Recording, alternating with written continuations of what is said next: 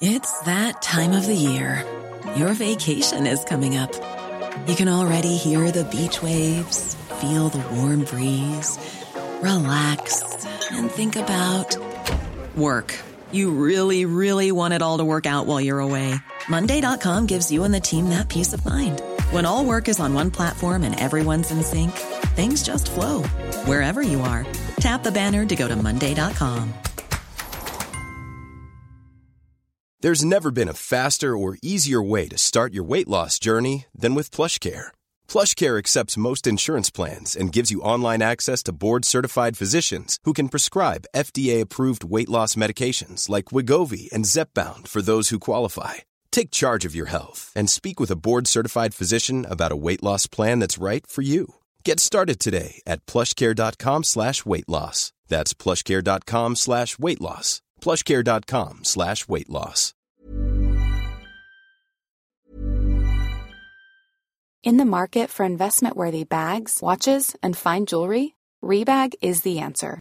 Rebag is a luxury resale platform where each piece is carefully inspected by experts to ensure quality and authenticity. Use Rebag to buy and sell finds from the world's top brands, including Louis Vuitton, Chanel, and Cartier. Head to Rebag.com to get 5% off your first purchase with code REBAGNEW. Shop today at Rebag.com. That's REBAG.com. And use promo code REBAGNEW for 5% off your first purchase. A lot can happen in 3 years, like a chatbot may be your new best friend. But what won't change? Needing health insurance. United Healthcare Tri-Term Medical Plans, underwritten by Golden Rule Insurance Company, offer flexible, budget-friendly coverage that lasts nearly 3 years in some states. Learn more at uh1.com. It's that time of the year. Your vacation is coming up. You can already hear the beach waves, feel the warm breeze, relax, and think about work. You really, really want it all to work out while you're away. Monday.com gives you and the team that peace of mind. When all work is on one platform and everyone's in sync, things just flow. Wherever you are, tap the banner to go to Monday.com.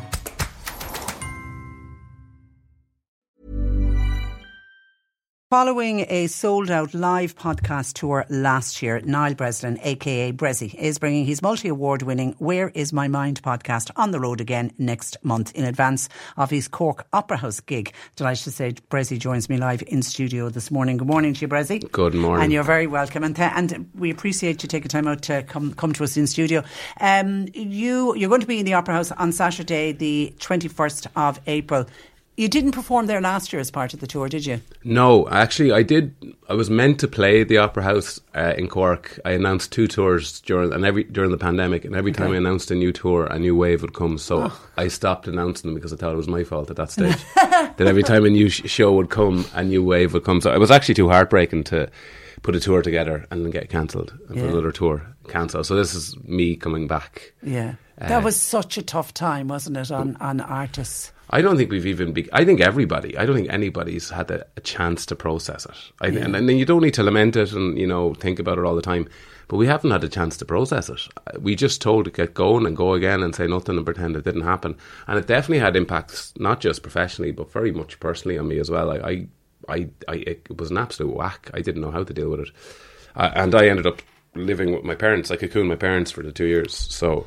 yeah, it was a strange time. As I said, not processing it and moving on, I don't know, it's the best thing to do. Yeah, because I saw you did a podcast, I think it was for IMRO at the time, during COVID. And it was all about, being aware of people's mental health was just...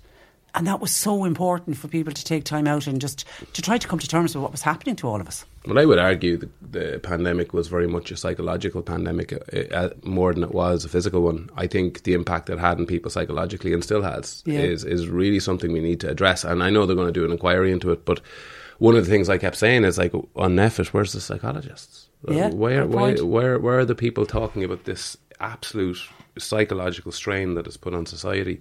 And it really did. And I think at the start, I think there was a bit of novelty to it. We're we're back at home and the weather's good.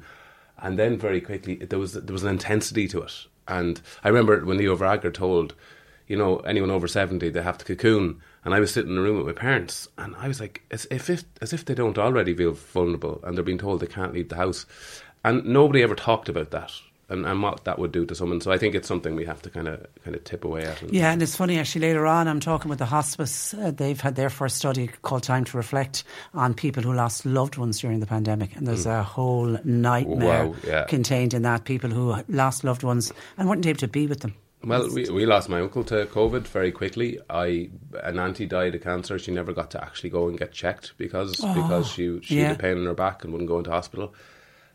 She wasn't allowed to go into hospital, and then my other auntie got cancer as well. So these are the realities of and it's not a blame game. No one's putting fingers and looking for scapegoats. Like, that's not going to solve any problems. But I think we need to acknowledge the impact it had on people. And for somebody who works as a mental health campaigner for the last 12 years, here's a very good opportunity to actually invest properly in how we support people with mental health issues. Yeah, well done. Okay, let's bring you back to what you're here to talk about. This is your podcast and the show and your tour that you're doing.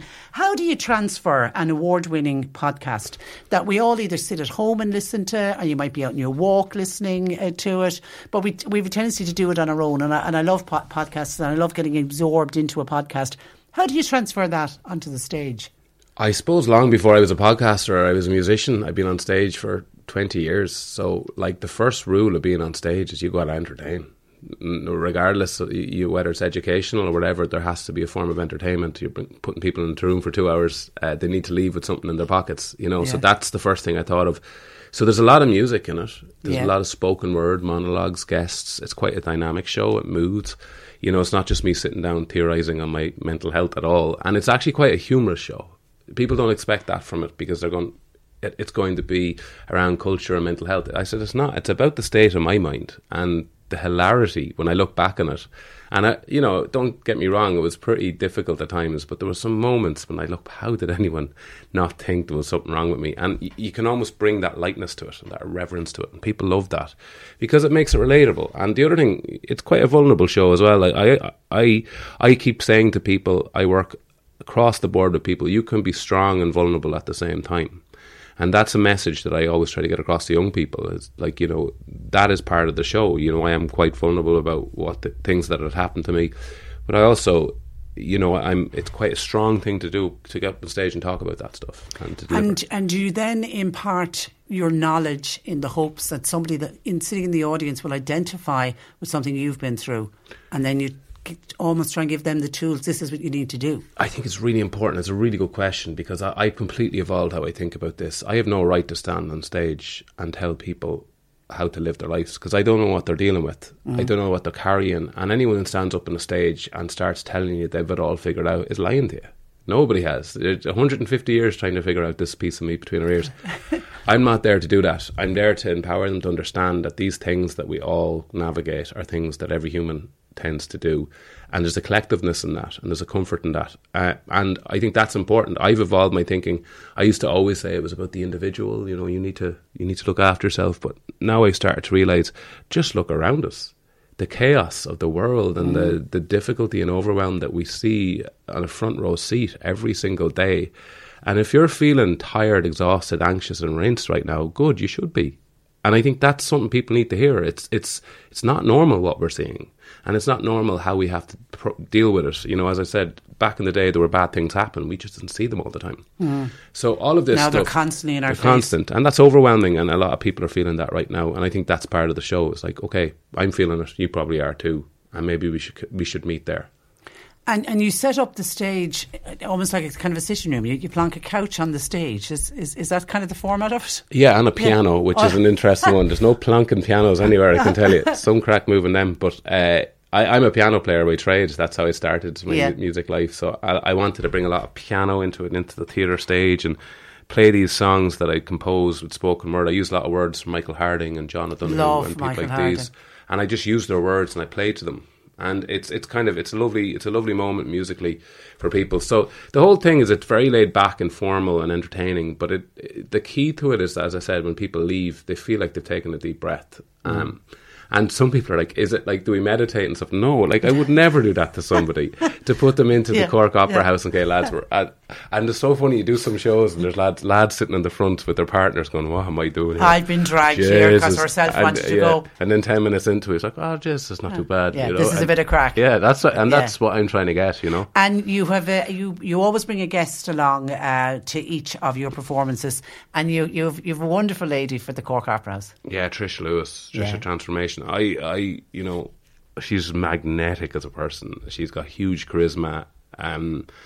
Everything about the kind of way she has approached what she's doing is a huge indication. What I'm talking about is that you know, if you empower people with the right type of language, the right words, they can take control of a lot of things in their lives. And she's a prime example of that. And I think when I was thinking Cork, I was like, right, who will I get? Will I get a musician?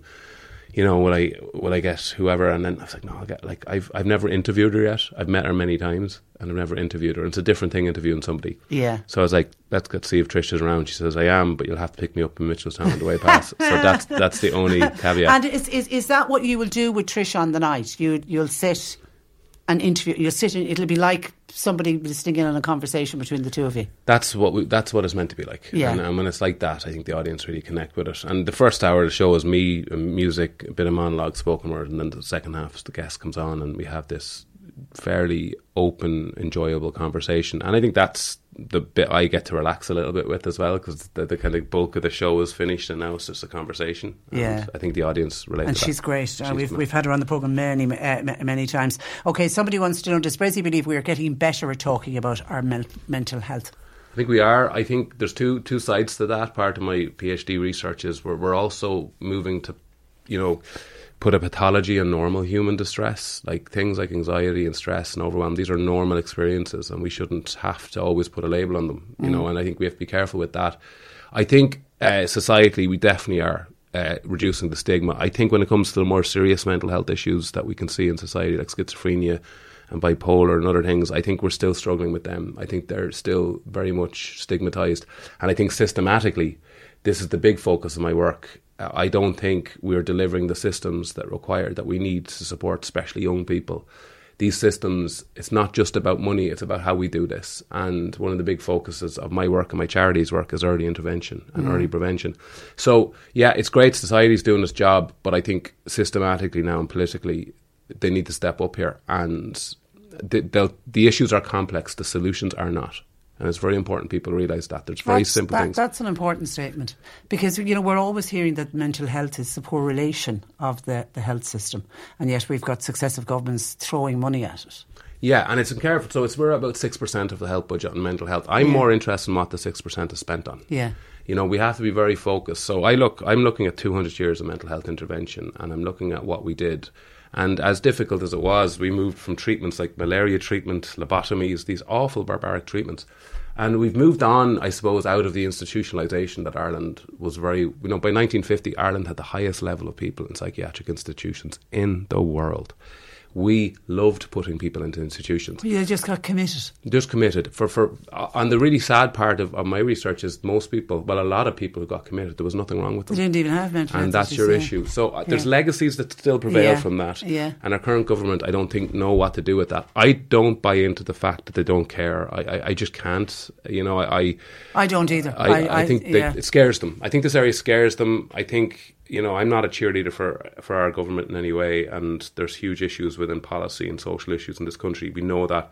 But we're not the UK when you look at what's happening there. We're not America. I can still connect with these politicians and I can still ask them, why aren't we changing these things? So I think we need to value that in our democracy. And it's something I value hugely. I don't agree with a lot of what they do. But when it comes to mental health, I ain't going to solve this problem by throwing stones at it. We have to bring solutions now. And there are people doing that. So what I would say to politicians is, this needs a paradigm shift. This needs an entirely different way of looking at mental health. We need to move away from the strict focus of the medical model that we have. International literature has told us time and time again, we need to look at more social and psychosocial interventions. It isn't all about a pill. No, and the thing about it is, when you look at mental health, most people who've ended up in institutions were traumatised. They've had famines, wars, they've had independence, they've colonialism. Very traumatic history Ireland has had. And a lot of people Actually, when psychiatry started, when institutions started, it was called moral management, and they just took people in, they gave them refuge, they fed them, they kept them safe, they kept them warm, they took them for walks. That's what it was. Wow. And then very quickly it turned into the medical institutionalisation that we see now, where it moved from treatment to control. And these are things we need to talk about, and that's why in our current system we have all these legacies that still prevail. And I, for one, I'm really, really doing my best to try and bring some potential solutions. Well done. And actually, I read in the paper yesterday the project you're involved in to honour the unmarked graves at the former psychiatric hospital, St. Lomans in Mullingar. And obviously the psychiatric hospitals all over the country. There's one in Cork. There's obviously... They were just buried, some were just numbers. Buried with a number, like a penal system, like they were prisoners, having not committed any crime. And a lot of that was really sad because their families didn't want their names on the crosses because the stigma and the shame. So what we've found is just a mass grave in St. Lomans of 1,300, just a big field. And there was 1,300 people buried there. And as I said, an awful lot of them had very little wrong with them. I always say to the families that we've worked with, they didn't fail society. Society failed them. Yeah. You shouldn't be carrying shame over this. And I think institutionalisation is something Ireland is finally coming to terms with, and there's a lot of work to do. But we haven't even began to look at the psychiatric situation, because I don't think there's been any kind of will to do it. So I'm just taking where I grew up. I grew up beside St. Lomans. I knew people in there. I knew people who worked there. These were good people doing what they thought were the right thing at the right time at that time. But we need to acknowledge it now and give them some integrity back. Well said. OK, back to where we started. Saturday, April the 21st in the Cork Opera House. Are there tickets still available, Bressie? There are a few. It's flying now. Okay, my whole thing is to try and sell out Cork Opera House. Is always a dream of any touring musician or artist. And as you say, the pandemic got in the way. There's no pandemic getting in the way this time. So go to corkoperahouse.com for your tickets. Listen, Bressie, it was a real pleasure to have had you in the studio. Thank you for that. And we'll chat again. Good morning to you.